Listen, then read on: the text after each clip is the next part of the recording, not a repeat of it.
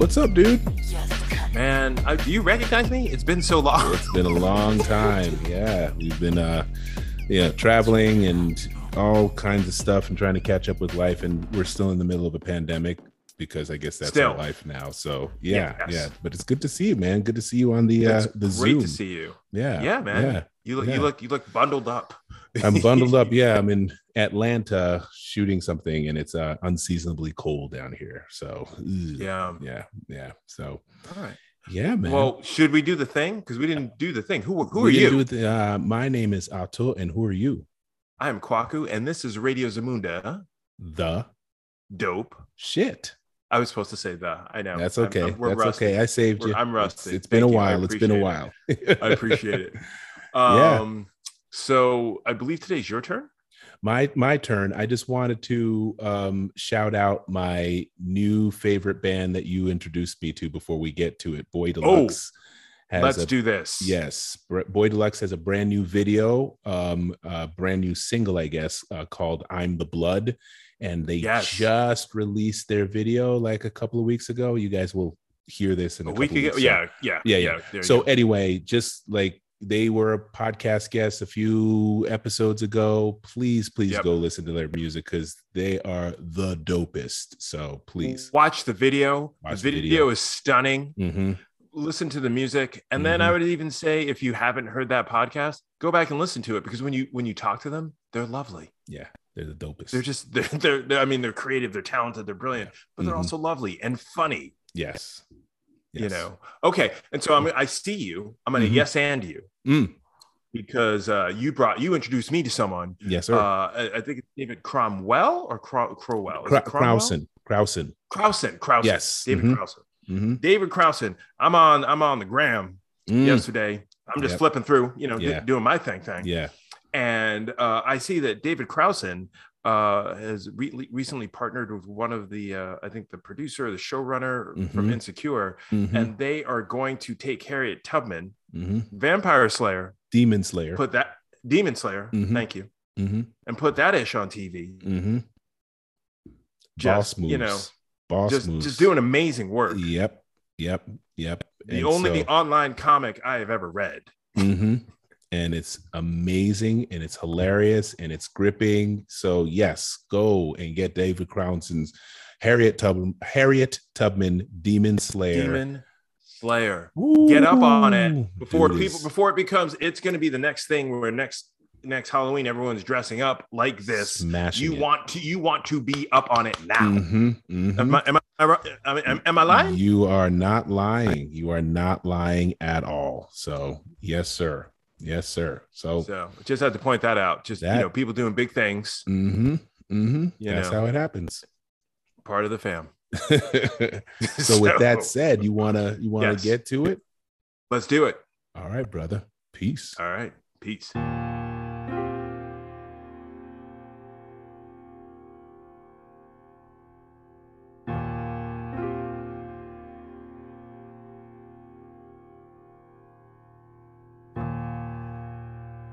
Someone to hold you too close. Someone to hurt you too deep. To introduce you to you three formally, and then we'll get into the whole Radio Zamunda schmata. So, okay. Kwaku, these are my friends Jordana and Sean. Kwaku. Hi. Hello. Hi, Kwaku. Nice to meet you. Nice to meet you too. Yes. And the only context I have for who you are is that you're in a garage. Yes, I know. But that's actually huge. That means that you're probably not in Manhattan. Or I could be. I guess that's true. That's true. You could be fantastically wealthy in Manhattan. Or, I could be in some industrial garage in Williamsburg. Maybe you're living in a garage in Manhattan. I could be that as well. Yes. Yeah. Is it cold? Because I'm always cold, and I always worry about people being cold. Are you cold right now? You can be cold in a garage. I feel like we're doing the reverse guessing game. Sorry. So Anyway, for those that's a first. Yes, that's a first. That's a first, and I kind of love that. I was gonna let that go. Yeah. But for those of you who might be just joining us for the first Radio Zamunda interview that you've ever heard, but just to catch people up, Kwaku and I's relationship has been based on he or I always setting the other person up with something that's really dope. And I'm always like, yo, have you seen this movie? And Kwaku's like, have you heard this album? Yo, listen to it. And then we talk about it. And then one time a friend was hearing that conversation, was like, you guys should have a podcast. And we were like, yeah, let's like do a podcast about music or movies, right? And then Kwaku was like, dude, let's bring friends and people that we admire and are inspired by on, and then introduce you to that person and just have a conversation about it. And that's how Radio Zamunda was born. So today we have my friend Sean and Jordana. And the first thing that we always do is we give the other guy 3 opportunities, 3 guesses to guess what you guys do. And just for the record, I am the reigning champion of this. Oh my God. Wow. How long did that take you? I am like out of the intro. How long did that take you? I just want to make sure everybody knows what the record is, but I'm pretty damn good at this. And my friend Kwaku, who I know and love, is not that great. So I'm hoping this time. I'm still trying to understand how this helps this conversation. I know. I love it. We have one clue. He's just psyching you out. I think he's trying to make you doubt yourself. Thank you, Jordana. Yeah. So so maybe your first good instinct you don't trust, and you go for a second less good instinct. Yes. But can I ask you both a question? Yes. Sure. Yes. Don't like if I'm introducing somebody to something that I love and I'm like there while they're experiencing it, it makes me anxious. Like it makes me anxious that they won't enjoy it. Like I feel a lot of like pressure about it. Or if somebody's introduced, like, do you feel pressure to like make it all work, make the other person like the thing? What if what if we're the person what if we're a disappointment? You know, love like me. It's complicated. Yeah, like right before I get on the phone with Kwaku and I'm like, okay, just pretend that these two are awesome. Like no matter what, they're gonna suck, but like, dude, do your best. Yes, just go easy on them, please. All right. So Jordana, I would answer your question this way. I think. What are we going like 5 years? I don't even know anymore. Like the pandemic threw everything off, but at this point, we know each other well enough to know who to bring on. Yeah. And when I'm bringing on guests for Otto, like literally my goal is, who am I going to bring on that's going to make him squeal like an 8-year-old child? That's what I go for, you know, when I look for people. And then he does the same thing. He's like, oh, Kwaku's 1, never going to guess what they do. And 2, he's going to say, oh, this is so interesting. I have so many questions. Yes. You guys are going to get sick of us. Oh my God. This is over. We are going to be such a disappointment. But anyway, go ahead. Okay. So Kwaku, you have 3 guesses. You guys can say yes or no if he's hot or cold. And let's see how this goes. So guess number 1, sir. By the way, look at how much he's enjoying this. Look at look at the it's like glee. icing the quarterback, right? You know what I mean? Or the kicker or whatever. The kicker, it's just that's what I meant. Yes. The glee in his face is scary. Yes. Okay. Jordana and see, we did all this preamble. Sean, thank you. So I keep seeing Gideon Media there, and so I was going to say Gideon. So Otto is not as good at this as he thinks he is, because he didn't ask you to change your name in your Zoom thing. Now you're changing it. It's okay. I saw that. I know. Yeah. No. Oh, that's even better. That's even better. Okay. That's even better. Okay. Yeah. I did not Google what you do, but I did see a media aspect there. Sorry. I enjoy it. He needs all the help he can get. Oh, boy. Oh God, there's so much that people can't see. It's amazing that we don't do the video portion of this.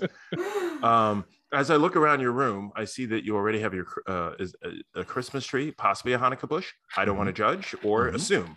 I see maybe a rainbow flag back there, a Prince symbol, and you asked me if I were in Manhattan, which means that you are all in New York. I'm assuming. Is this look? No, I'm getting to my guess. Okay. Don't rush me. Are we supposed to poker face it too? No, you do whatever you want. Okay, great. So I'm gonna take a guess that you are involved in media in some way. And Jordana, you're very empathetic as far as this role and how this works. I'm gonna guess that the two of you are directors of some sort. Holy cannoli! Well, you're half right. Whoa, this is okay. Kwaku, see, you know what it is? Normally, I start off with a joke, and so Anto's not used to, but he kept. Yeah, no. You know, wow. That is so awesome. I'm pretty amazed. Yeah, me too. Okay. You know, that's because you have to pick up on the clues because normally I'm so far off. So this isn't the funny bit that we want it to be. How much do we confirm? I mean, he's half right. I'm half right. So I'm halfway though. So that's guess number one. I'm half right. You're not both directors. Now I'm thinking, all right, you are once again, I'm going to assume you're a couple. And then, so if you're coupling the director with the producer or director, and this is a wild one, maybe a sound person and a director. Whoa, that's insane. That is really, Sean, I'm really looking great. at your head. I'm looking at your headphones. Jordan, I'm looking at yours. They're not like the typical fare that people just randomly have. And you said I'm half right, so then that would make Sean the sound person and Jordana the director. Jesus, that is really solid. I wish I were wearing a hat so I could doff it to you. I mean, Ato, that is way, like, he would be right if he hadn't been that specific. No, it's I think the trash talk might have backfired. It might have. I mean, okay. Like, I mean, so I'm not right? No, you're 100% right. Ridiculously right. Uncannily. Okay. Well, I heard someone talking. I was reading, I was watching. What is it? Is it Newsroom? Is that the show on Apple Plus? TV Plus. The morning show. The morning show. And this recent episode, they were talking about the director, and Jennifer Aniston's like, she just totally understands how to talk to actors, and I was like, oh yeah, I see that as a thing. And then Jordana, the way she was like, oh well, was there pressure? That seems like a thing that you. My mind is blown right now. I've never seen you guess this well. Like, I'm just impressed. Normally, I'm just kidding around, but you're talking all this smack, embarrassing me in front of people. Like this. Man, I stand corrected. Oh, you can, so solid. You have one more guess to like try to even narrow it further. I mean, I guess just don't say their social security numbers or anything. I'm not going to say that. This is what I'll say, because normally I'd start off with a joke, and I'd say maybe you're like a brother and sister singing group from like the late 90s that had a couple of touch points on the Disney Channel but never really popped. And so whenever you go out to cafes, people are like, have we met? and you have the lives of whatever it, like, because Ato gets this a lot. If I go out with him, people are like, have we met? Do I know you? You live in that in between, and you're waiting for it to end. You're like, I don't even look the same as I did at 25. Yes. How do these people still recognize me? I have to say you're getting colder. Okay. Yeah. Oh, is that it? Okay. Then guess number 2. Yes. Yes. But I mean, I don't know how you can get any closer anyway. So no, that's crazy. Please share. Yes, please share. Well, share. I mean, is there a genre that you think that we might be involved in? I'm curious, like, just because you're so hot on the trail, I just want to see if that's a vibe you could pick up on. Documentary or drama, not comedy. Oh, really solid. Oh, I see. Okay. Really solid. I mean, it's so funny. We actually got approached. We can fill you in on everything, but we did get approached about making a comedy like a month ago, and I had to just be like, "We're not very good at comedy." I mean, not that you're not funny. Not that you're not. No, we are funny, but we're not good at entertainment funny. Like, we're not good at punchlines and stuff. I feel like we do a lot of things with comedic elements. Yes.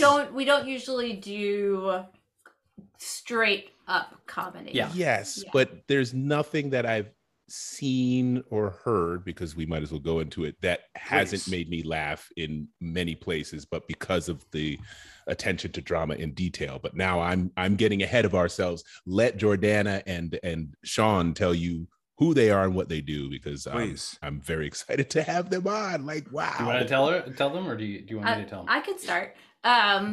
So we did theater for a really long time, and now we do audio, and we do primarily science fiction, but we do like very kind of like emotionally grounded. It's like a lot of family dramas with sci-fi elements, or just like heavily character driven,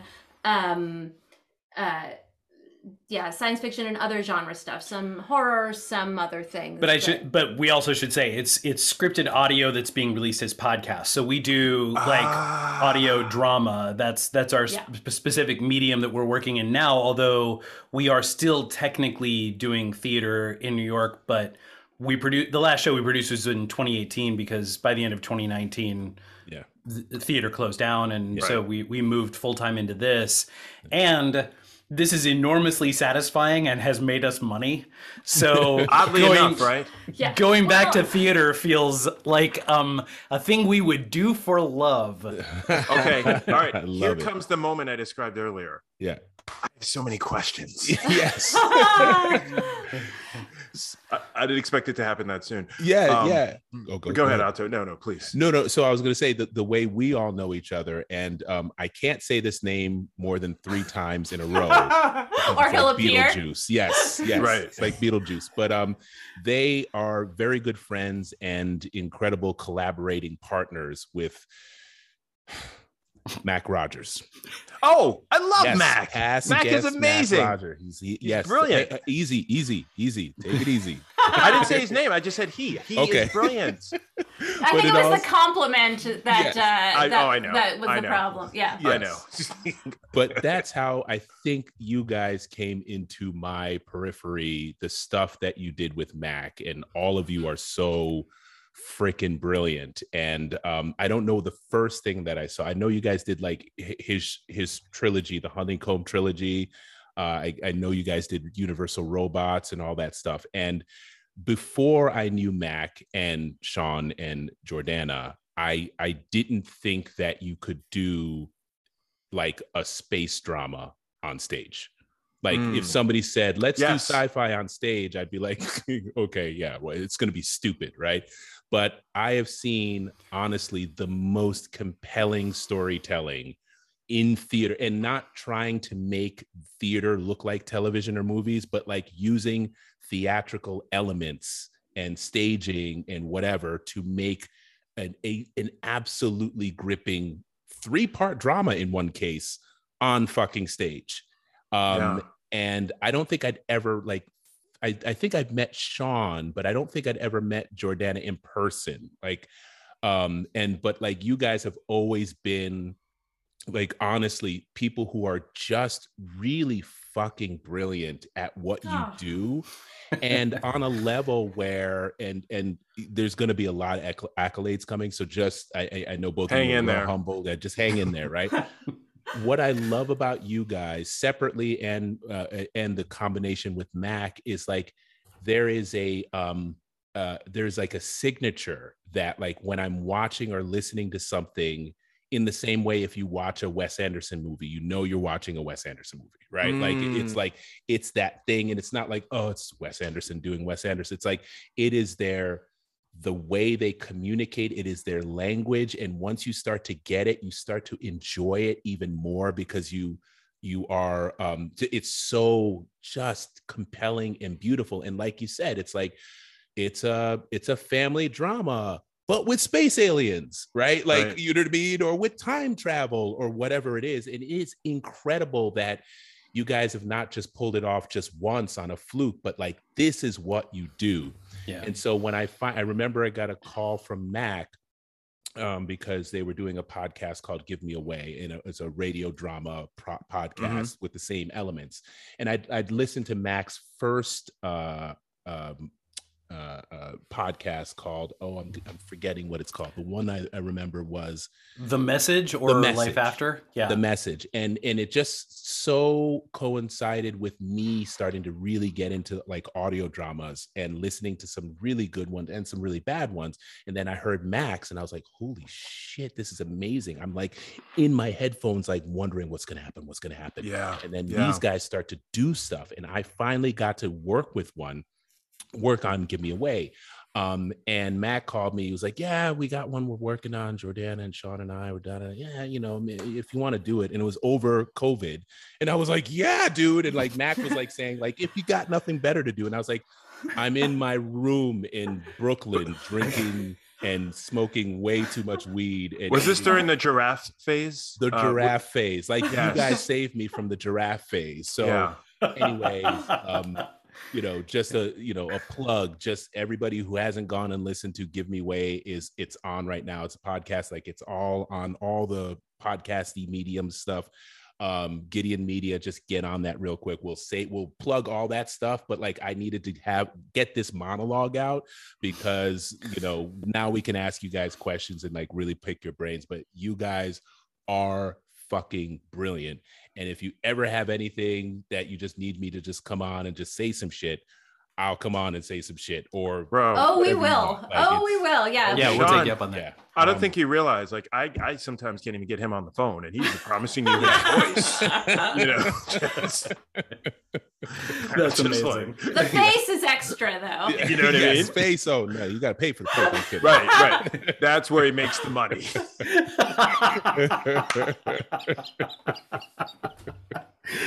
Oh God. So anyway, what we love to do on Radio Zamunda is like we're both. I love the origin stories, and now we have two people here, two artists, and two sort of different like ways that you approach the art. Because I know Sean, you are also an actor, and I know Jordana, you are primarily a director, right? Yeah. And I think you did music as well, or did you? Something like that? Well, Sean does music. We wrote a couple of musicals that I wrote the lyrics for, and Sean composed. So yeah. What else do you guys? No. Well. So the aforementioned playwright, the unmentioned playwright, yes, and Jordana and I wrote a couple of musicals together. And when we submitted to but they would come in and sing snippets of music to me, and I would suggest. And Jordana worked a lot on the book with the other guy, and then when we had to submit it to festivals, they needed people's names for each thing, and so I was like, well, I mostly wrote the music, and you mostly wrote the lyrics, and Mac mostly wrote the book, but it really was the three of us having these either wonderful or terrible ideas together. I mean, we're all three of us are equally to blame for these creations, but yeah, my day job has been in music since forever, since I was little. So okay, all right. So let's go. Yeah. So let's go back to when you guys were little. Like, like who wants to go first? Like what? Where did the arts come from in your life? Where did that come up? I mean, for me, like. When I was a kid, if you did well enough in school, basically everybody left you alone. You know what I mean? Like, so I was sort of like that kid where it was like, and then like, but I was just, everything was so boring. I was just so bored all the time. And not particularly popular. And then like, I went to an arts camp and like, just being able to make stuff up, made me have friends. So like, so it was basically just, that's where my brain felt, that's where it wasn't effortful to pay attention. And that's where I connected with people. So I think that's kind of, that's sort of how it started for me. Yeah, that's a great way to phrase it. Like that's where, when you're doing it, that's where it's not hard to be there and to be a part of the slog. Like, you're actually an artist when you're doing the boring part and it's still okay. Like, I mean, I tend to love rehearsal more than performance anyway. And that's what's great about doing audio is that we basically rehearse a scene, and then when we're done with it, I've already recorded it, so we're good. Yeah. Right. Yeah. The very quick version of my origin story is that my parents are both classical musicians, and I grew up. My mom was a studio producer and a composer. My dad was a symphony conductor, and so I started doing music and stuff semi-professionally before my voice even changed. But what it meant was, as I'm sure, like you guys can probably attest, like being in the entertainment industry is extremely not glamorous and is just a lot of work. Yeah. And so I started producing audio and stuff in lieu of going to high school. Oh, wow. Sweet. And then not that he like officially withdrew. No. I was there for some of it. Lunchtime. Choir. I showed up for choir. I was there. Yeah. If there were kids smoking behind the post office, I was with those guys. Yep. Kind of like a class. It's like a class. Yeah. I couldn't get credit for it, but anyway. And then Jordana and I met at the University of North Carolina in Chapel Hill, where Mac Rogers was also mentioned number 2. Mentioned yes. number. Mm-hmm. The last one's got to be a good one. Yeah. Yes. Yeah. Or he appears like Beetlejuice. And actually, Jordana was good friends with him, and I was good friends with him. But Jordana and I were sort of on the periphery of each other's friend groups. And then we all sort of went our separate ways for 3 or 4 years and came back together in New York. And we started this theater company in 99. Yeah. And that's when Mac started doing a lot of volunteer work at Manhattan Theater Source, which I think is where you guys met. And we did one act there, and we actually produced a couple of plays there, I think, that Hanukkah Pageant and Hail Satan and stuff. And we did some Lucretia Jones there, yeah. Yeah, so... Oh, yeah, I remember that. Oh, man. I mean, this is 20 years ago. Yeah, this is so long. You know, I have to say, like, listening to you kind of talk through, like, our whole thing, which was very lovely. Thank you so much. You're welcome. Like, every beautiful thing you said about our work, I was like, you know what the secret is? The secret is no money for a really long time. Like, which means, like, you can't afford a halfway decent special effect. So that means it's all on the actors, which pushes you toward that kind of like the more emotionally realistic, like textured perform, like, because it's like, because you've already got the person in the room, so like you might as well have them like do as good a job as possible. So like, and then also that sense, like saying that, you know, our work has a recognizable flavor to it. That's also having no money, because it just means like there's no glory to it. So you only do what you're like totally compelled and obsessed by. So then it's like, so then there's whatever that thing is, it's like becomes the driving force, and so that's why it feels familiar, because it's like the same people's obsessions over and over again. Yeah, and I think we actually fell into science fiction because we were trying to do plays that everyone else did. We didn't love doing them as much as we would have loved doing something nutty. And no matter what level of success we had, it was no success. So it was like we could get a rave in the New York Times and we were like, yes, our lives are about to change. And then they didn't. And so then when Mac was like, hey, you know, I want to do this like giant sci-fi epic, I want to do this like really weird horror piece or whatever, we were just like, I mean, that sounds like fun and we might as well. The living room dramas are, you know, they're getting us great press, but we're still driving a nonprofit into the ground. We may as well just do shows we love. We're still begging people's friends to like come for free. And like even then, maybe they didn't want to. So, First of all, the phrase "driving a nonprofit into the ground," that if that isn't the tagline for your organization, it should be. Yeah, I'm writing it down right now. I'm writing it down. Whatever, you know what I mean. It might even be the name of this podcast. Who knows? I'll go fix all of that. You guys have touched on so much stuff. First of all, I'm going to back up even more. Sean and Jordana, where did you guys grow up? Long Island. Long Island. Yeah. Okay, I've been there. I've been there. Yeah. Wait a minute, both to of you a mall, to one or more malls. An outlet mall. No, I was well, of course I've been to like the wine area, the North Fork, of course. But you know, I played in bands for years, and so where did we play? I think it was called the All Aboard Pub in Ronkonkoma. Nice. I don't even know if that still exists, but it was right by the train station. Yeah, I know that train station. Yeah. And plenty of great, and Guns N' Roses played there at one point. Not with me. Different bills. All right. And then Sean.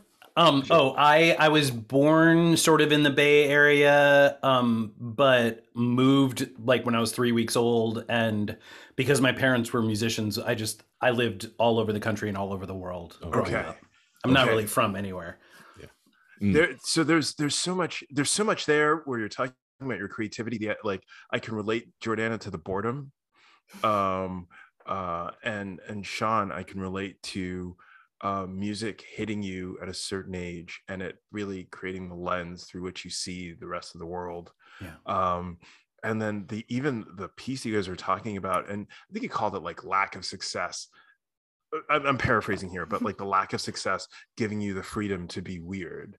Or the idea of first of all, there's the scarcity, not having access to things, and that creating the ingenuity to find the way to create the thing that you want to create in other ways. Yeah. You know, like that is, you know, that's Sgt. Pepper's Lonely Heart Club Band. There's 4 tracks.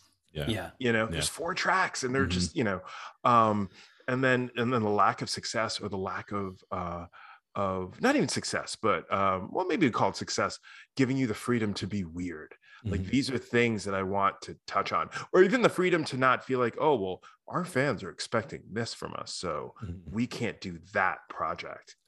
I will ask this: how has that freedom, where initially it seems like it's holding you back or it's causing frustration, actually created I guess like fulfillment in the art that you've created? Can you talk about that a little bit? You want me to talk about it? Is that too heavy a question? No, it's just really just a question of who goes first. Okay. After you, dear Alphonse.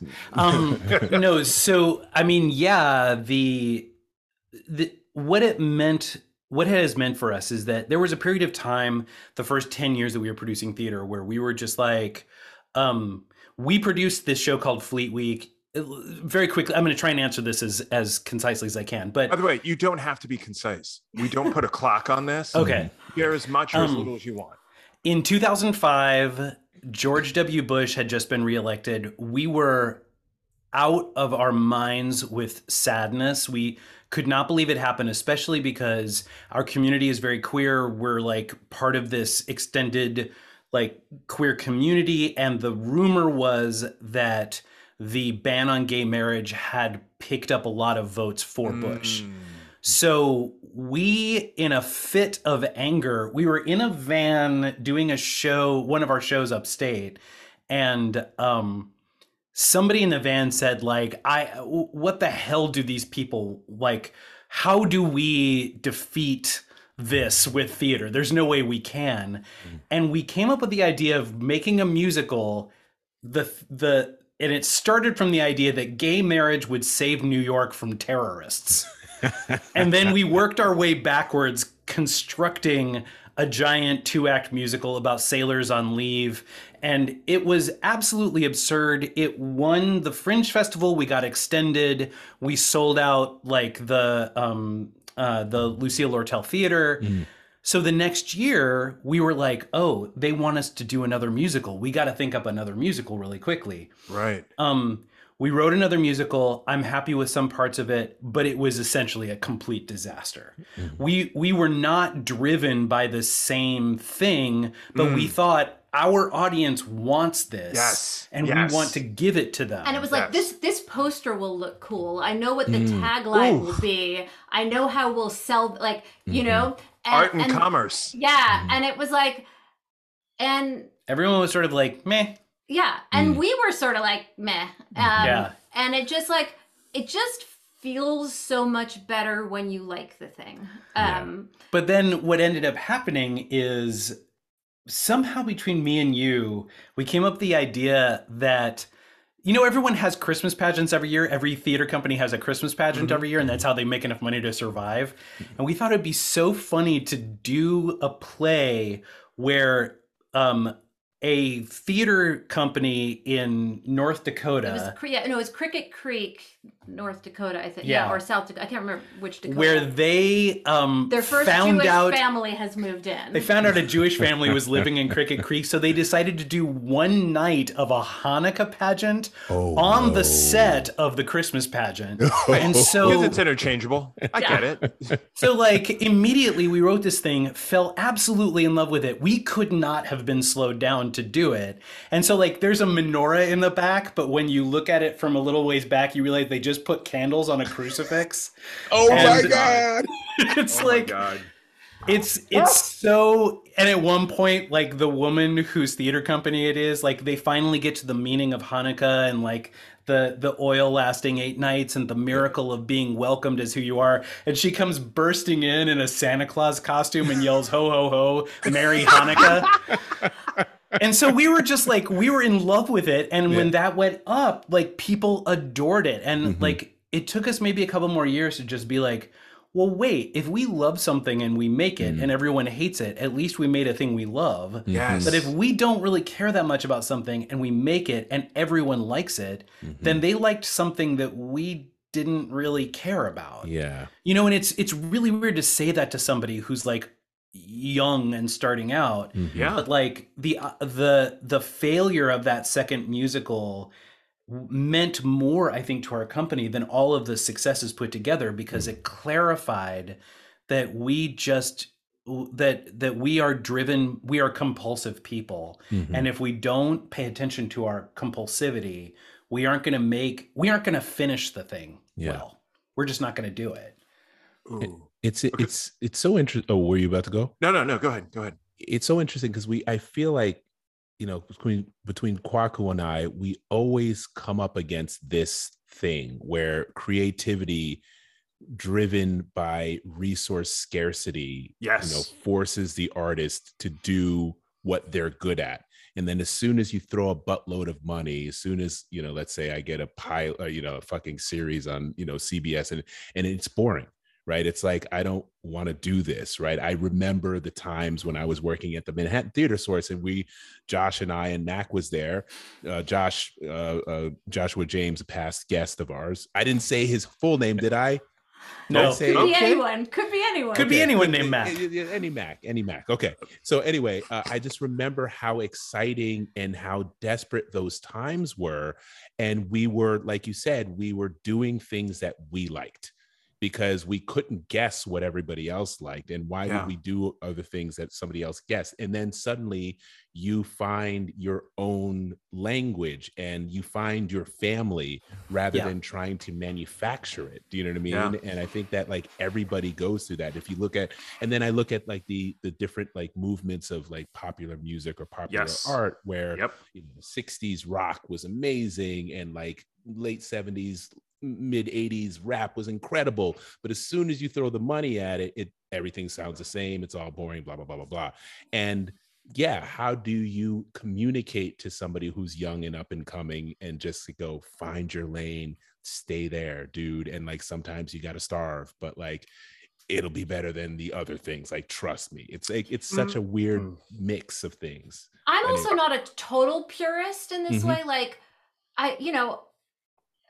because like the purity is like amazing and only gets you so far, and you do have to pay the bills somehow. Right. And I also like, we do corporate gigs. And so do I. There's a thing that I love about it, because it's just totally different in my mind. Like when I'm working for somebody else, I'm making their thing.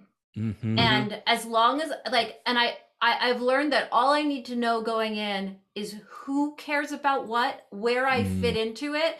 And I kind of love knowing that my authority and like ends there. And as long as I know where it ends, I'm like, I'll do the best job I can do wherever my box is. Yeah. Fine. Like, pay me and we'll use that to make what we want later. Yeah. And it's also like, there's something freeing about being like, that moment wasn't perfect, but they like it. Yeah. Cool. Great. Good for you. I will sleep tonight. Like, because when it's my thing, when it's all my thing, I will sweat stuff into the ground. So like, I don't know. It is sort of nice. First of all, the checks are nice. Yeah. And then you have the money to follow your bliss and pay people, you know, like pay the people who are working on it a somewhat living wage. And then do the up, like, when we're only working on our own stuff and had no, you know, like no infrastructure or whatever, like that's hard. And you know, and I've had a day job forever too, so then it's like you run out of steam just trying to make stuff happen, you know what I mean? So it's like I feel like as much as I believe in like follow your bliss, make your thing, like do what you're obsessed with, it feels like a little bit of a lie to pretend that you can just do that. Yeah, you just helped me through my current predicament. Thank you for that wisdom. Thank you, honestly. Take the check. I've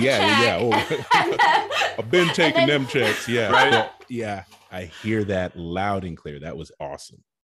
I do wonder too if it's not a matter of two different kinds of humility. Like there is allowing yourself to serve the muse, you know, like if there's a thing that's driving you, particularly in theater or in audio, or when you're a musician and you're working in a band or in an orchestra, or if you're an actor and you're in an ensemble, there is a way of saying like, okay, I want to serve the larger good of this. And if the larger good is my voice, then I'm going to remain committed to that.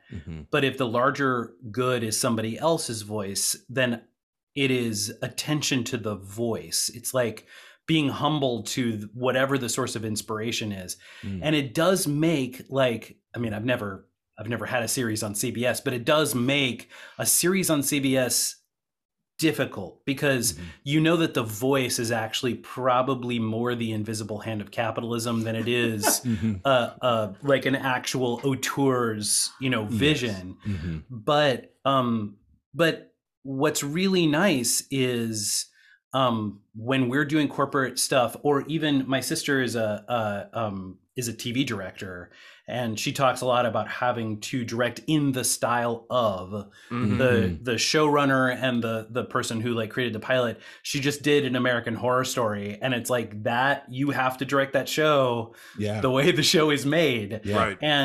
But it means that she was hired to do it. So she's bringing in herself, but she's also a worker among workers, which is a really noble thing. It's this really difficult balance. If it was easy to say, just follow your voice and ignore everything else, then everyone would do it. Yeah. And if it was easy to say, look, if someone gives you a check, do what they ask you to do and shut up, then it would be easy to do it. But instead, like as an artist, somebody hires you because they want you. And then once you bring them you, sometimes you have want to a like, little less you. So as you're describing this, I'm thinking, because I literally had that. Like I played in bands, but I also sang on commercials, and that is always like there. You reach this moment. It's the same thing, Jordana, what you're talking about. The checks are great. And it's, you know, because the capitalism pays, especially in advertising. But when you're sitting in a room and someone's like, all right, well, that's cool, but could you sing it with a little more of a smile? And they're on speakerphone saying this, listening to the playback. And then in your mind, you're like, well, this money is going to be really good, but what the fuck is this person saying? You know, and even Jordana, what you were talking about, like the siloing of it. Acting as and because the other side of it is if you have friends or artists and they ask you to sing on something and you're like, all right, cool, what do you want? Do you want me to do it more like this, more like this? And it's really nice to be like, use me as your instrument in this section.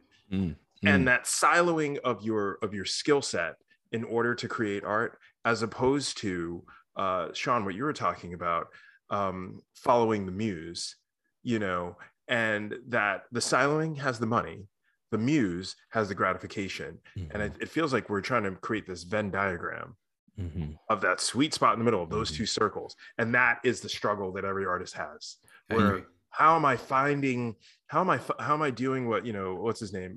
Is it Donald Glover with Atlanta? How am I doing something in a corporate structure where you're hearing my voice and I'm still touching people and I'm making them think, but also I have the money to produce it in a way where I'm getting paid, but also my product is amazing. That's why you got to do shit with friends, right? So that's what it is. What you just reminded me is I'm going to replug Give Me Away. So, when we would do our sessions, I'd never worked with Jordana or Sean before. I'd worked with Mac before. Had I worked with Mac? I know you at least did readings with him because I went to a reading that you were in. Yeah. I did readings with Mac. And the way, this is the thing that I've been trying to get back to, right? Because these guys work so fucking well together and it's like seamless. Like even if there's a disagreement, it's never like an ego disagreement. It's just like, this should be blue. Well, I think it should be red. And then like there's something that happens in between. And the way you guys communicate that is incredible. And it's like, if you could be in that situation, me as an actor, where I'm getting notes from a director like Jordana, who knows how to speak to actors and knows how to like sort of activate the different things. And you can see that 100%. You know what I mean? And is not at war with the writer who, chimes in and says, well, it should be that, you know what I mean? Like there's a nurturing aspect of that, that you as the artist feel really safe to like try to explore, and you are trying to serve the muse, right? Because they've hired me to do this, and they're friends and they're people that I really admire. So yeah, I want to come in and do really well. I want to smash this, but it's also like, it's really lovely to see. And I'm hearing that you guys are doing the corporate gigs and like you guys have had success. So like you guys are also making some money. So it's like nice to know that my friends are making money and they are providing an environment where other artists can potentially make money and pay their bills in a really safe, nurturing, creative environment that doesn't feel corporate, that doesn't feel like shitty and all that stuff. And so like that's what I experienced with you guys work. And I was like, damn, these people are good. You know what I mean? I'm in my closet, on this mic doing this stuff. And I'm like, I've been on, whatever $1 million sound stages doing this and not having anywhere near as fun, making 100 billion times more money. And I'm like, fucking, but 100 billion times. But if was he paying you?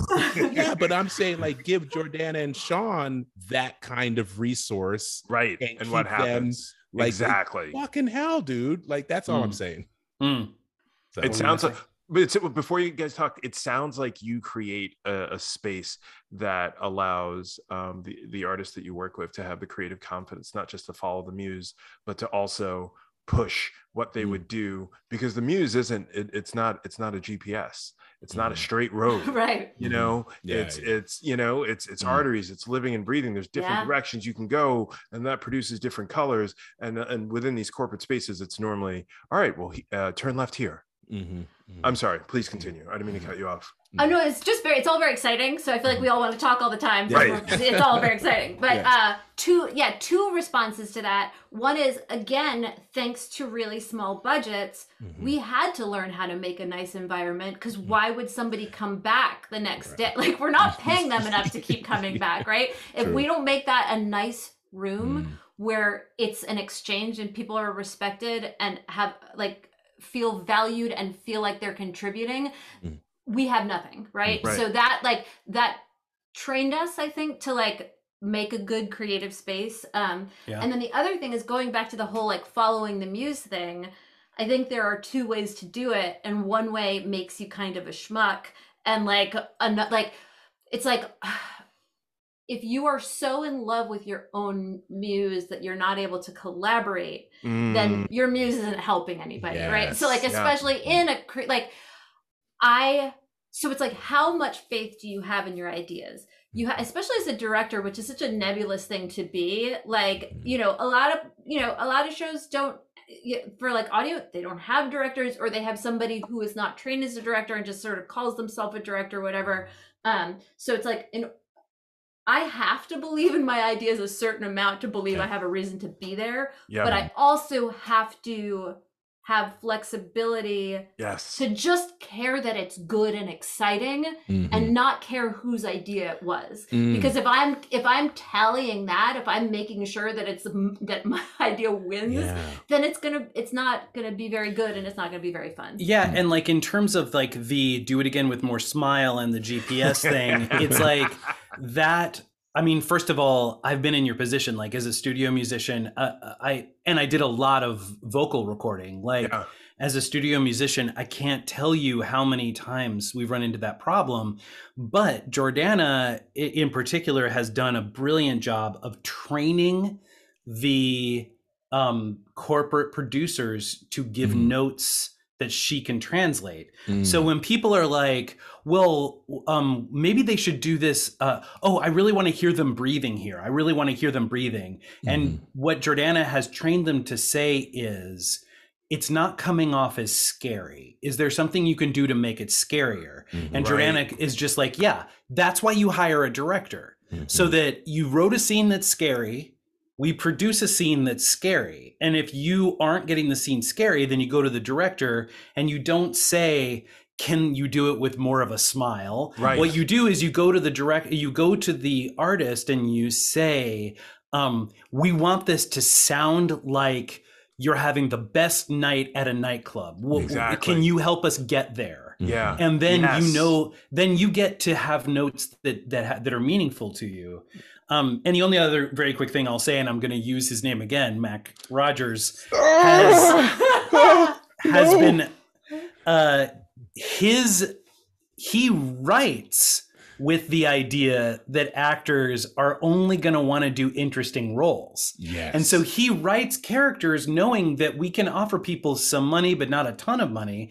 He wants them to come back. And what that means is that every one of his pieces has no ancillary characters. Yeah.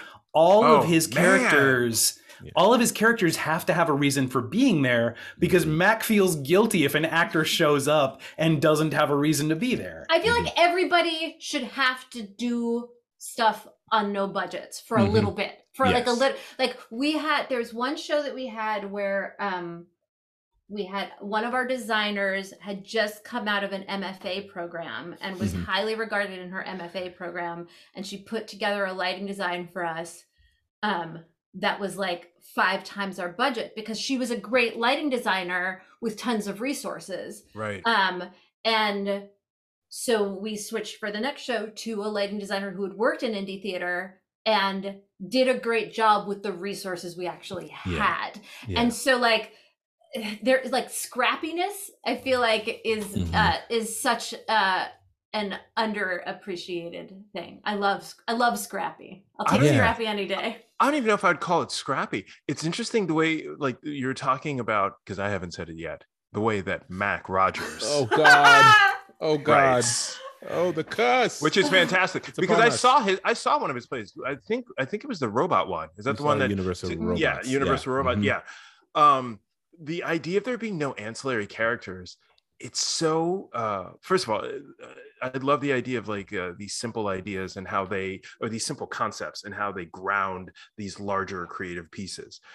The idea of there being no ancillary or characters, Jordana, which you're calling scrappiness, it really means that there are no wasted moments. You know what I mean? If you're exercising, they're always talking about it's about efficiency and that you're not wasting any movement, and that everything is effective and is powering you forward. If you're listening to an amazing song, there's this Jeff Buckley song that I love, "Lover, You Should Have Come Over."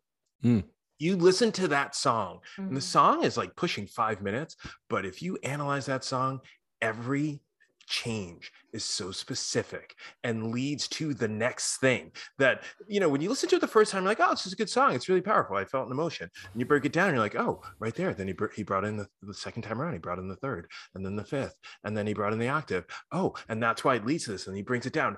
And if like a really amazing song, as you're producing it out, every little thing hints towards what's coming up afterwards, so that it doesn't feel like it's 3 or 6 minutes. It feels like it's 15 minutes. Yeah. It feels like you come out from underwater. You're like, after it ends, you're like, what? That was only that short. And then if you think about that in terms of plays or even podcasts, something, especially a podcast, especially a scripted podcast. And I'll be honest, I haven't listened to a lot of them, but we're taking away the visual aspect.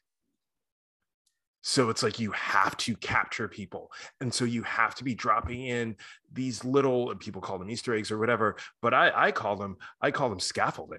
Yeah. You know, absolutely. And you have these things that are connected to each other that you don't realize that are connected to each other until you go back and listen, or if it's a TV show, you go back and watch. You know, I love that. And the idea of how that pushes creativity, because I feel as artists, we're told, all right, the more successful you are, the bigger it is, the more people who want to see it, the more numbers behind it, and the more resources you have. But it literally is the opposite. That will fuck you up. Yep. Having that many options. Yeah. Or getting them too early, like too young or too early in your career. I think you know, I haven't had major budgets yet. If I got one, I don't think it would go to my head too much. Like, I don't know. Hard to say. They'd be like, Jordana, there's another $4 million. You'd be like, nah, 40,000's great. Right. They'd be like, Jordana. No, it's actually true. Like, I'm actually not allowed to be involved in any contract negotiations, because I'm always like, it's fine. It's fine. Whatever. If we can make it work, we'll make it work. And she's like, no, you don't say that. You don't say that now. It's amazing. So... God, this stuff, I'm sorry. Yeah, I know. No. It gets me so excited to hear like the nuts and bolts of it, especially since like we've never had a discussion about it. I've only like admired you in the sort of periphery, and then been able to work one time with you guys and been like, oh, my feelings were confirmed on that. They're not dicks. You know what I mean? I was like, right. They're doing this in this way, and it's also like an incredibly pleasing experience. Like, I was recording my part. The only place in my apartment is like a hall closet where I have to like shove myself in and then like hang a blanket behind me. Like, it's the worst. Like, you know, you're on for an hour, maybe 2 hours, you're recording this, and like never felt it go by, because I'm like trying to like do this thing, and like, and you're just fucking around with your friends, but you're making something incredible.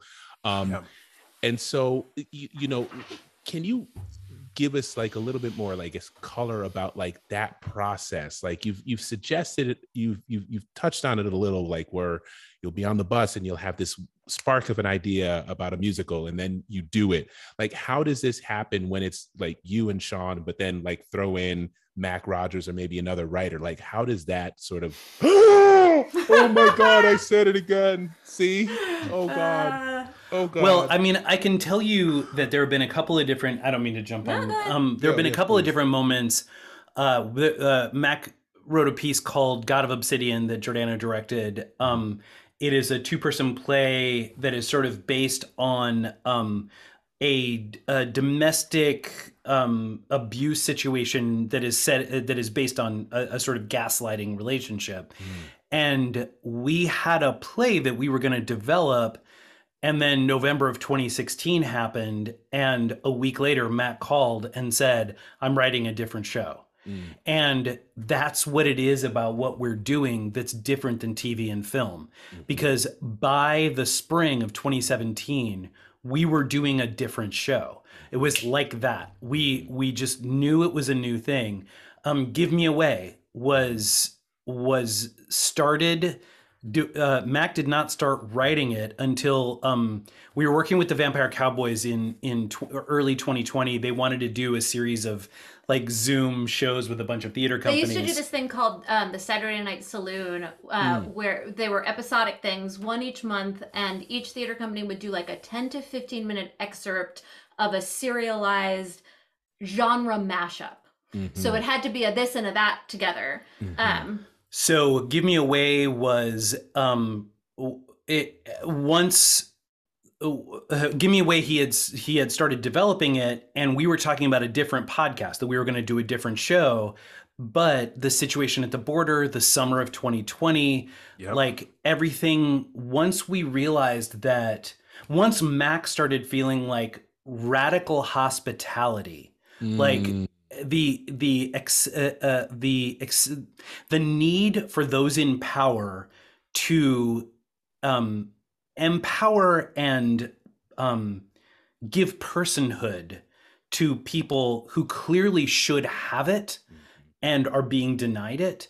That became the center point of what we do. And so I think like we're talking about all of this other stuff, the corporate stuff and the muse and everything, but there's also a sense of like being driven by what the best that science fiction has to offer, which is these allegorical stories. So when people, I heard somebody on the radio talking about like these billionaires now who are trying to build, you know, rockets to space and everything because they were in love with sci-fi, but they missed the characters and focused on the gadgets. Right. And wow. And like what science fiction is, if you only read like white male science fiction writers from the mid 50s, you're going to get one thing. But if you read, you know, Ursula Le Guin and James Tiptree and like all of the people who aren't that,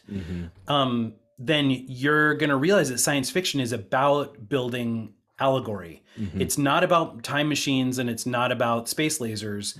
And so that's what Give Me Away became. It became Max and all of our way of talking about radical hospitality, about talking about fighting for personhood, even when people like you need to fight for personhood, even for people whose voices can't be heard or whose voices aren't understood. And so like that I think is what has driven our company as much as anything, like just the idea of using the allegories to talk about what's actually happening in the world. You know, what was funny about what just happened, and I'm going to comment on that. And Kwaku, since you haven't listened yet to Give Me Away, you're not going to get this, but this will not give anything away. Thank you. Ironically. As soon as like I'm in Atlanta, and I think maybe because the Braves won, there's like a crowd outside of people screaming. And as soon as you started talking about, and they'll know what I'm talking about, as soon as you started talking about Give Me Away, it was like an eerie scream of like thousands of people outside. And I was like, holy shit. Like if you saw it, I turned outside. I was like, I thought you guys had like a sound effect or something. We set you up. Yes. Yeah, Kwaku, you will know what. I will appreciate this podcast. Yes, and I think that's what I really appreciate about, like, in general, how you put that. That was beautiful. It's what I, you know, clearly it's what Star Trek was about, and all of these things, right? Planet of the Apes, all of that stuff. Anything Octavia Butler's all of that stuff, right? And what you guys do very well is you write and produce. Not that there's anything wrong with children, but like you write for adults. You don't make things that are too fucking didactic or on the nose. You make things that force you to like think and appreciate and, well, why is that there? Do you know what I mean? And like, you don't do it in a way that is like, you're not even preachy about it, but it makes it just more beautiful because there's nothing that I've ever watched or listened to that, even when I'm in the story, so I know what the fuck is going to happen, I'll listen to it and I'll be like, oh, I didn't fucking know. Oh, damn. Like they put that in there. I didn't even like, do you know what I mean? Like, it's like things that continue a conversation. And I think that's what really great art is, right? It's like you get that first impression of whatever that painting or the story you read or whatever. And then it continues the conversation as you leave the movie theater, as the regular theater, as you put the book down, and then you're talking with your partner or whatever. And I think that's like the sort of soft power that art has, right? Because we plug it into the roots, and we germinate the seeds in the soil with it. And so, like, not in the moment, but maybe 10 years down the line, you don't realize how this thing affected you. Because I'll bet you people have listened to your current podcast, Give Me Away, and not thought about what you just said, but that's in there. I mean, there's like moments and there's bits that like sort of germinate it, but like you'll turn around the next day and be like, oh shit, personhood, dude. Like, yo, You know what I mean? Like whatever. I'm sorry, I cut you off, Kwaku. No, I was just gonna say, as you were talking, I haven't seen this whole thing, but my wife and my son were really into this documentary on mushrooms that's on Netflix, and it talks about how the mushrooms and roots of trees, it's not that the trees are fighting over resources in the ground, but there's a network where they're talking to each other. The mycelium. Yep. Thank you. See, I knew I was going to get you with the science piece. I knew I was going to get you with this. And it's almost like what you're doing with art is the same thing with people's subconscious, and tying it to culture, where there's like you're layering all of these things. We're talking about the scaffolding where it's hitting these different points within their brain, which is probably what, like the power of art. People think of art as music. It's like, it's about protest, and it has to be about an image of Che Guevara. And it's like, yeah, that's a level of it.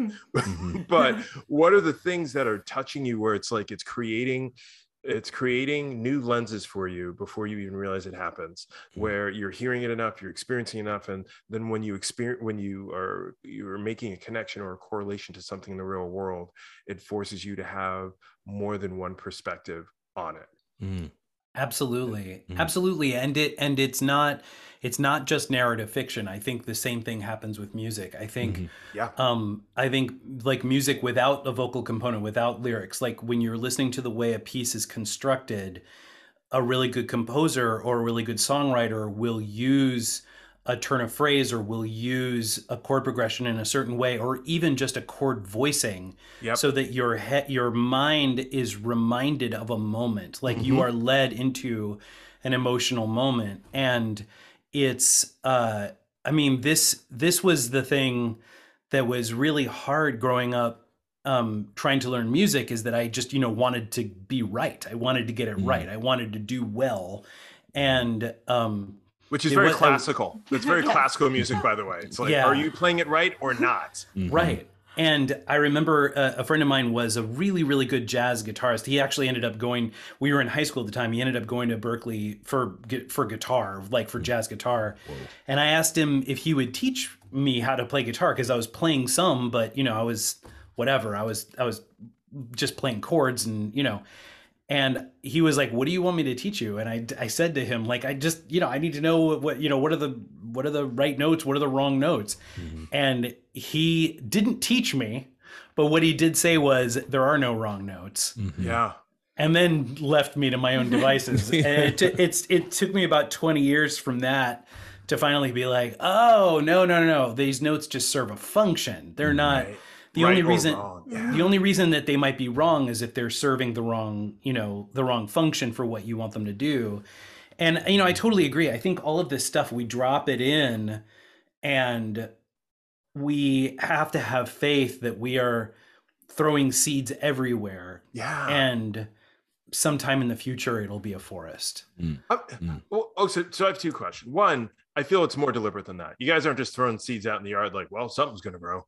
I feel like you are definitely more deliberate about that. Even I haven't seen or heard any of your work yet, but in talking to you, there's definitely an intentionality even to your answers. So it definitely does not feel like you're just flinging stuff out. Like, ideally, some fruit's going to grow. Yeah. And also, I want to jump back a little bit, because Jordana, I want to hear more about how you transitioned from being a board student to being a director. You know what I mean? Because if you're someone who does well in school, there's tons of things that people can ask you to do, or that you're being pushed towards. And I'm sure, now that I have kids, it's like, your parents are probably saying, you want to be a director? Or could you be like an architect or something like this? And then Sean, I want to hear more about how you went from being the kid to musicians to who you are now. Whoa. All right. So that's a lot of things. It is. So in response to the first thing you said about, like, it's not just like throwing seeds wherever, like I feel like there's two levels when I'm working. There are the things that the audience absolutely has to get, or it won't work. So there's information and there's motivation, and there's like the story will not be comprehensible if they don't understand a certain number of things. Yep. Other things we just have to know internally, and I don't know that everyone is going to get it. I don't know that everyone needs to get it, but I feel like that sense of clarity and intention will come through, and specificity will come through, even if people don't know why. They'll know that it was made with care and clarity. Mm-hmm. So like there are I could go off on a really long thing, but I'm not going to do that. You can though. This is no, yeah, but then I won't answer your other question, and I want to do a good job. She wants to get it right. I was going to say, Jordana, there are no right answers. Yeah. There are no wrong answers. I think like we also have kids, and like when you have a kid, you learn what you care about, because like you just have fewer hours in the day, and you just realize what you like, the hobbies that you're not doing anymore versus the ones you still do because like you have to do it. Mm-hmm. And I like theater was just that, directing was just that. Like I was theoretically an actor when I was very young, but I didn't like go to auditions. Mm-hmm. You know what I mean? Like that just was like, that sucked. And it turned out that like the things that you have to do to actually be an actor were not at all for me. And then, like as I interned at a theater and I wasn't in a show, and I was like, oh, could I just assistant direct that? And then and then you're doing it and you're like, oh, actually, this is everything I thought I liked about acting, but I don't have to like figure out where to put my hands or like, you know what I mean? Yeah, I know. Yeah, I struggle with it on this podcast, so I know exactly what you're talking about. You know what I mean? Like I did, like it didn't matter what it looked like. It didn't matter if I was like physically awkward or what. Like it was just the creative stuff, and I just loved it so much. And then when my father and I started to work together, there was just a sense of like, oh, I don't want anybody else to direct this. Like I started to get possessive of his work. And so I don't know, it's just like, I can't explain. I can't like, I went to college, I was going to major in some other things, and then I didn't like those things. And then I just kept doing plays. What were you going to major in? Like philosophy, the only thing maybe less practical than theater. Cool. I love how you said it like it's an invective. You're like philosophy. Philosophy. No, but then I just like spit it out. Then I was just like mad at those classes and those professors, and like I think I was probably a nuisance, and so they didn't like me. And it's just like I think you can say that you're any number of things, but eventually, how you spend your time is the truth of your identity. Boom. Oh, that's heavy. Damn, girl. Right. You just flip bars like that. Just casually dropping it. Y'all trying to live with her. It's a nightmare. You know what I mean? Spend your days with someone who's like 5 times smarter than you. Yeah, I picked up my pen just out of reflex. I was like, you know what I mean? I was in class. I was like, well, mommy said, how you spend your time truly defines you, Dad. It's bullshit. I haven't won an argument in 20 years. God damn, that was hot. Wow. Okay, did you say that one more time? Sorry, I just want to. I don't even remember what. No, now I'm embarrassed and I don't remember what I said. Okay. No, I mean, I think like you can think like I'm a writer, I'm an actor, I'm a this, I'm a that. But like you have to show up each day, and like there is drudgery to everything, and what's the drudgery you can handle, and like and where do you spend your time? Where does your mind go anyway? Because if you're fighting against that all the time, I mean it's just hard enough as it is, right? So yeah. No, that's fair. That is so fair. Sean, what about you? How did you get to this place where you? Well, I think actually the best thing when you are raised by classical musicians, I don't like the fact that they gave me a very judgmental look at music and the world of the arts. Like there wasn't a single person that my parents couldn't shit talk. And this is like the 70s and 80s when my dad was a fairly successful conductor. And so all of the big classical music and opera stars of the day would come through and sing with the orchestra, and then they became friends with our family and stuff. No one had any money. These people were all famous. Everybody was broke. And and like there is no like Kitchen Confidential's got nothing on an orchestra. Like wow. These guys are just drunk pirates, like barely surviving. But there are a couple of things. Like, first of all, my parents grew up running a nonprofit. Literally. I mean, like an orchestra is a nonprofit. My mom was picking up gigs everywhere she could. She would write these giant orchestral pieces that would play in Europe, and then she spent most of her time writing 3-part choral pieces for high schools and colleges to do with their choirs. But I'll never forget, there was one experience, I've told this story before, where my dad had a green room, and when he got off stage, he would change out of the tux that he had been wearing on stage into a dry tux, because the green room was where everybody would come back, and he was just drenched head to foot. Yeah. And I remember one time I had a little tuxedo, and I was like 6. Aww. So I was wearing my little tux. My dad had changed into his tux, and we went to this cocktail party for the board. And there were all of these like wealthy people walking around, and I thought I was awesome. I was like in a tuxedo. My dad was in a tuxedo. My brother was in a tuxedo. We were just like, I thought we were just like, I wanted a cane and like sunglasses.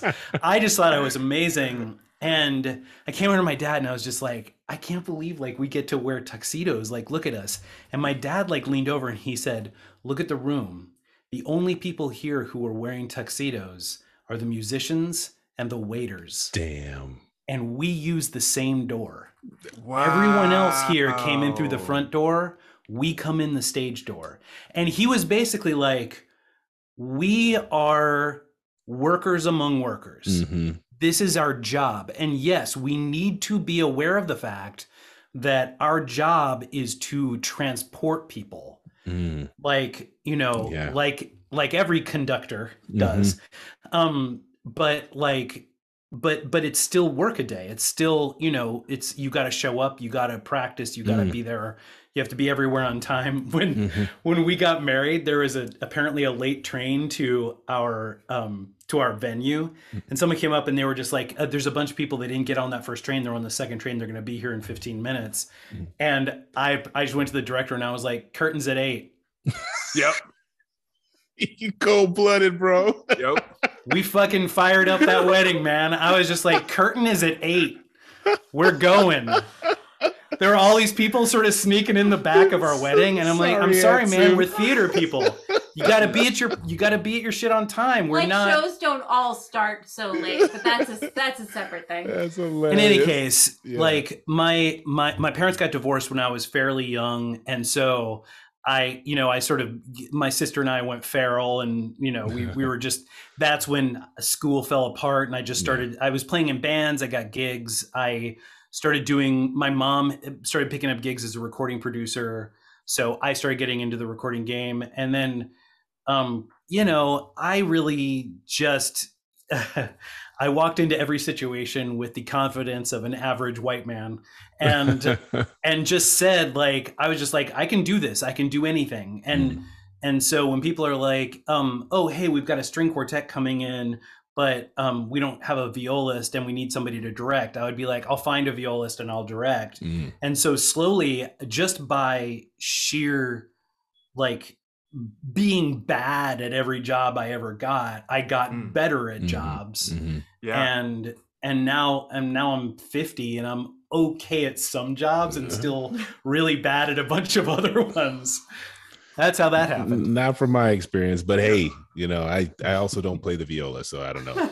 I was also going to say, this is some of the best guest sound we've ever had. Like, part of the reason I was late, I couldn't find the microphone I normally use. And so like I was scrounging around for a microphone. And I'm literally listening to this podcast thinking, I'm going to sound so shitty today compared to everybody else. So that's a long way of saying, Sean, I think you might be underselling yourself a hair or two. Maybe. Yeah. Because I don't know how you swung Jordana then. So like, come on, bro.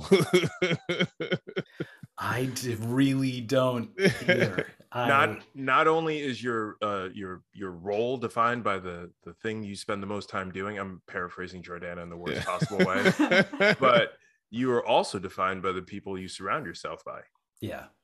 Which is an incredible way to segue, dude. Like, that's awesome, because I think that's the whole theme of what we've been talking about. It's like, again, who you're around and who you associate with. I think it's like part of, like, you know, our relationship, you and Kwaku and I, it's like these quality, beautiful relationships where we don't know where it's going. You know what I mean? We just know, oh, we dig this certain thing between each other. It's like, oh, I like this album. Oh, let's talk about this. You guys like to direct, and like the combination of all of these things is kind of like the thing that we all, I feel like, just need to hold on to. And again, it's like, I'm being real when you like just really help me work out something that I'm been like dealing with for the last couple months, just watching you guys move and describe what you do. And also, you know, it's not like you and we hang a lot, you know what I mean? It's like we're peripheral friends, but you guys are somebody that I really, really have always admired your work and stuff. And so to be able to like have the privilege of like having, you know, you guys taking time and sitting down and like, you know, mapping out some of this shit, like I'm like, I'm gonna write this down and like steal it from all of you. You know, that's been my plan the whole time. Yes. So I just, you know, just because we're running out of time, I just first of all just want to just again tell you guys how much I admire you, and I've always admired you from afar, and now from now closer. And I really would love to work with you again, and I really can't wait to see what comes out next, because now I'm greedy. Do you know what I mean? Because I've consumed a lot of Gideon media, and I'm just like, what's next, guys? Like, what's going to happen? What are you guys working on now? Got the flavors. Yeah. Well, first of all, we very much want you back. Not only are you a brilliant actor, but you're so joyfully egoless as you work. Like, you just want the thing to work, and you don't really care about anything else, and that's my favorite. Oh, cool.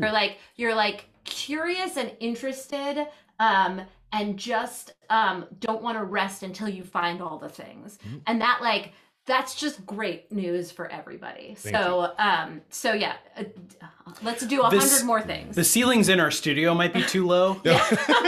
He is tall, isn't he? I thought I was tall until I met him. We'll figure it out. We'll figure it out. You're a large fella. Yes, I am. Yeah, we'll wheel you in on a chair or something. Yes. But we are working on another thing.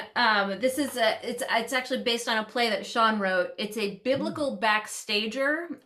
It's sort of the Jesus story without Jesus. It's the idea of like. This is so perfect for him. Like the people who were kind of trying to manage the PR around, or like the sort of like first century like version of PR around that whole thing. Guess who plays John the Baptist? No. Oh, I know. I'm not going to say it. No. No. I'm saying it. No, don't say it. I'm saying it. Say it. Oh God. I'm saying and the audio cuts out. The one, the only Mr. Mac Rogers. Oh God. That's right. Don't give him an honorific too. Jeez. Oh. Monsignor Mac Rogers. Side note, we had Mac on the podcast. It was when we first started, and then this is when we actually, because I'm trying to think. I don't know if Otto and I have been in the same room for like at least 2 to 3 years at this point. Yeah. Wow. So we had him in the room, and then I went to go see the play that same night. Oh, and wow. Mac was so incredibly sweet and gracious, and I even hung out with him and some of the cast afterwards. Act. Yeah, was he sweaty? Was he there was a little sweatiness. That's cool. I mean, we all have a thing. But this is my way of saying, whenever Otto brings people on and we talk about it afterwards, I'm like, I made new friends, and he's like, Kwaku, they're not your friends. But I'm like, we're friends. I think we're friends. Yeah. I might come over for dinner when I'm in town. How old is your kid? I have a 4-year-old and an 8-year-old. Okay, so we have an 11-year-old and a 14, almost 15-year-old. So our kids can babysit. Yeah, well, and I can get advice from you. And none of us know what we're doing. None of us know what we're doing. And to answer your earlier question, I am in the garage, but I live in San Diego, so I'm actually a little warm. Oh, nice. Okay, but I used to live in New York. So I'm glad to know. I'm glad you're warm. I want everybody to be warm. Because I heard it got cold there this week. And so you were honestly concerned, like, Mom, like, hey, are you cold? Did you have a space heater in there? I project my coldness onto everybody. Like, Fair. Otto, I'm really glad you're wearing a sweater. Like, I know he's all like bundled up. It's really cold in Atlanta. Like it's like unseasonably cold. I did not bring anything other than a light jacket because I was like, I'm going down south. Isn't that where everybody's like sweaty in the swamps? No. That's not the truth. So yeah. Anyway, I cannot wait to. I cannot wait. Is this the thing you were talking about? Let's back up. Is it live or is it another podcast? All podcasts right now, yeah. Oh, I cannot wait to listen to this. You're gonna Netflix this stuff. Like you're gonna like binge it. Yeah, Definitely. No, I love that. That's my favorite thing. I cannot wait to listen to this. Yeah. And all jokes aside, I like the thing that I love most about this podcast, besides, and Otto is almost like my Mac Rogers, but besides getting to interact with him and learn from him, is whenever I tell him this, whenever he brings people on, it literally feels like Christmas. Because circling back to the earlier point that you're exactly, there we go. Circling back to the earlier point that you made, it is the most exciting thing to be able to learn from the people in Otto's world and make connections to things I've done in the past, to things I'm thinking about now and into the future. And it has been amazing to get to, it feels like it's only been 15 minutes, even though I think it's been like an hour and a half, to get to chat with you guys. You must come back when you're ready to release your new podcast. We'd love it. We'll bring Mac. Yeah. Oh God. Mac who? I've created a monster.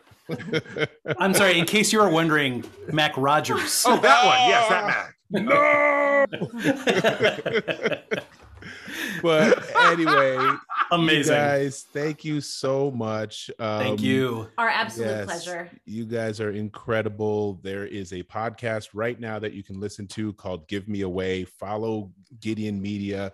Do all the following because you guys will enjoy it. Listen on headphones, I suggest, because their stuff is not just like, it's not just it's not just the words, but like they put space and movement and everything in it. And that's just like, they are incredible producers and they've made an incredible product that I was in and I still listen to like multiple times. So please, and then listen to everything they got. And if they do theater again, go see the theater. Trust me, go see the theater. So I love you guys. Thank you very much. We love you. Yes. We love you both now. Yes. Thank you. Both of us. I was going to say, if you come out to the West Coast, I'm going to take you some killer Mexican. There you go. All right. There you go. I'm in. Yes. And with that said, you with the glasses and the Yankees cap on, who are you? I am Kwaku, and who are you? I'm Otto, and this is Radio Zamunda, the dope shit. And who? Yes. Can I do it? Who? Yes, please. Who have we had the amazing pleasure of spending I don't even know how long it is, but the pleasure of just chatting with today and learning from, being validated by, and also being inspired by? Who brought that joy? And Jordana Williams. Yes. We switched it. We did a switcheroo, right? I love it. Of Gideon Media. Yep. Of Gideon Media. Yes. Mm-hmm. Yes. Thank you guys. Thank you. Thank you so much. So rad. Thank you. Oh my God. Wow. Yes.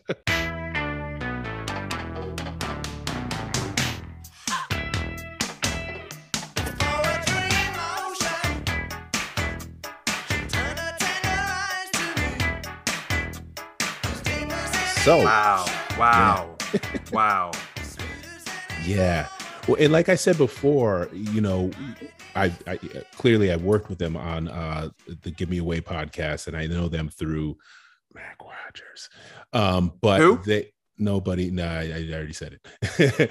But getting to know them even a little bit more intimately and having them, voice their thing. I know I just said that, but I never get sick of it, and I'm glad that you and I do this podcast, because even if I'm the one who knows the person or the people that I brought on, it's always amazing to learn more things and go, oh, that's why I think you're so dope. You know what I mean? Yeah.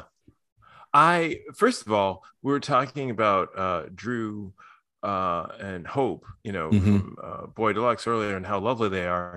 Those people, Sean and Jordana, are also equally lovely. Yeah. They are just, I mean, really, to me, it's like a real measure of she had that line. I can't say the line, but I won't say, well, I won't do it justice. Yeah. But defining who you are, you define who you are based upon the things that you end up continuing to do. Yeah. You know, and I was talking about the people, like I want to be at a dinner party with these people because I want to get their take on all of these things that I'm seeing. And I think this is foundational to why they are so good at what they do, because you are, it's just me just meeting them. I'm like, all right, well, can I just talk to you about things in my life and things I'm reading about in the news? Because I want to hear your take on it, because it helps me to contextualize it, which is what really artists do. You know, I'm sitting there, you're talking to them, and I'm like, God, I wish I knew how to act in a podcast. I want to work with these people too. Yeah. It's actually something that I've been so enjoying, the medium of audio recorded sound with no visuals. You know what I mean? Just like it is so incredibly satisfying to let your mind provide the visuals and then them do everything else. There's something really, you know, I guess there's an ASMR quality to it or whatever, but like it's really, it's almost much more gripping because you're forced to stay inside of yourself rather than like observing a television or observing a theater stage or whatever. Or locking on a camera. There's something much more intimate about it. And when it's done well, it's so powerful. Like, and again, maybe it's like we always talk about scarcity, and so maybe there's a little bit of a scarcity of the senses here, right? Like one of your senses isn't being used. That's good. So or a few of your senses actually aren't being used. So there's something about that, the limitations that you always key on, you know what I mean? Like what is it you always say, the scarcity, the limitations, you always say, I don't think you said it this time, you know, when you're taking away the resources, damn it. It's a Kwakuism that I'm trying to help you, but I have no idea what you're saying. I understand the concept, but I don't know the phrasing. That you're looking for. I can't believe I can't remember it, but it's really well eloquently put when you say it. So I'm mad that you can't remember. But you know, all these great people that we talk to are like that. There's a taste that they also have. All three of them, when we include Mr. Rogers in there, that is like indelible. It's like as soon as you put it in your mouth, you're like, that's a Gideon Media, Mac Rogers thing. Holy crap. And I get it. And it's like, it feels like home. It feels familiar, yet you're still being surprised. And it makes you excited. You're like, oh, I know this is going to be good. I know this is one of those things that I'm going to be like, oh shit, no way that happened. You know what I mean? It's like, and then I'm going to be crying, you know? So I would compare it to like, if you see a Spike Lee movie and that has an aesthetic, or even a Quentin Tarantino movie, and then that has an aesthetic as well. You know, Gideon Media, I haven't heard their stuff yet, but Mac Rogers, I know exactly what you're talking about. And it's powerful. I think you and your wife will enjoy listening to all of these like together and like talking about them, like, you know, you watch a Netflix thing or you watch some series that you keep talking about. So yeah, that's some dope shit, man. That was, I mean, that's the thing. I will say this. You never disappoint me. You never bring someone in where I'm like, God, that was a waste of 2 hours. You want to talk to them more? Never happened. No, I'm just like, I'm looking at the clock and I'm like, oh, we might have to wrap this up soon. But but I haven't gotten everything yet. I know. So we got to bring them in, man. And we got to bring the other thing is we got to bring more of our guests back, because there's so many people doing stuff, and you know, everybody gets busy and we forget. So we got to do that. I mean, you know, we even have to bring Mac Rogers back. Fucking hell. I've for done everybody, it to you a couple of times. It's the mystery joke between us. Yes. So that said, I just remembered a past guest, Joshua James, who's been writing books. He is a playwright. He is a screenwriter, and he also is a novelist. And he's been writing these little, I guess, novellas, maybe, in the same vein as another past guest, Tess Rafferty has written some other things. Just came out. By with a the new way, book. she just came out with a new book. So like, anyway, Joshua. We have James, a new segment. We need to do this we'll have now. to have a new segment. Yeah. So Joshua James has got a book called Some Animals that's come out on Amazon, and then there's another one called Minority of One, and then there's another one called Freedom Run. He's like passing these. He's just like spitting these out like, you know, like a great rapper with great bars. So I want to plug him. And Tess Rafferty, another past guest who writes brilliant books and writes brilliant stuff, has got a book that I'm going to remember off of the top of my dome. The Fed, and the Dead. Yes. Another in just thoroughly. I got to read the advanced copy or the look at you read. Yeah, so I got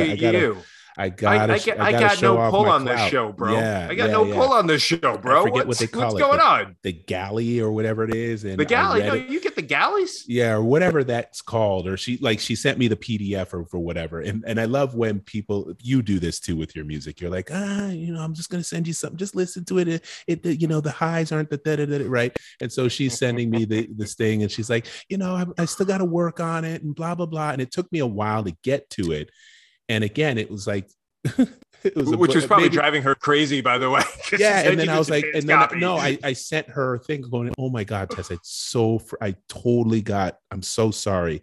And then I read it again in like a day. It's like 400 pages, 300 pages, zip by in a day, and it's just so gorgeous. Josh's stuff is the same. So yes, we got the goods on Radio Zamunda. We just got the good. We people, do. So I got the last one. Last one. Leo Coltrane is coming out. He's coming out with more music. Yeah, coming out with more music. He's another one we got to bring back on. Yeah, because he's been reached. He'll message me. And he's just remarkable on so many levels.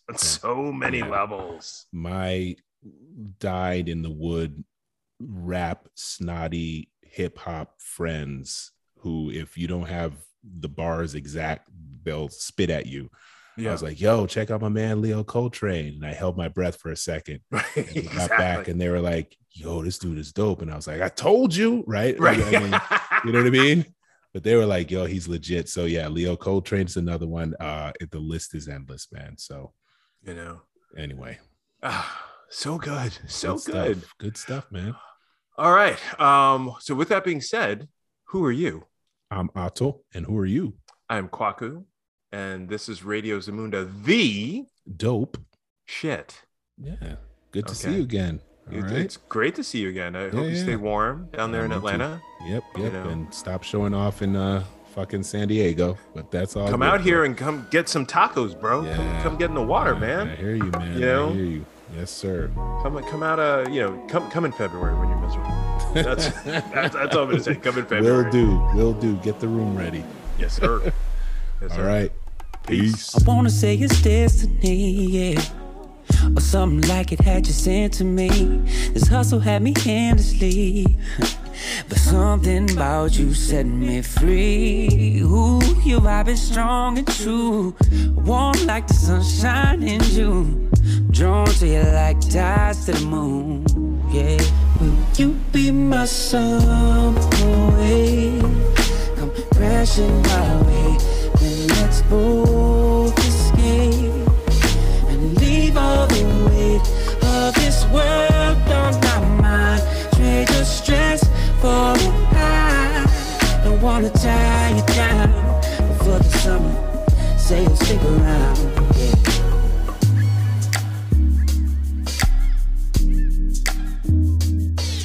Question, now in the late evening, is it still considered daydreaming? Or maybe just the same reason, but my senses catching glimpses, the beginnings of a sudden summer moon, fresh as a plum in June, and she's offering cues and leaving me clues from the floor right through the ceiling and roof. The day and evening short shot, stealing a show with angel wings and a soft spot for healing the blues, and that magnetic pull ain't easy to lose and worth every last step of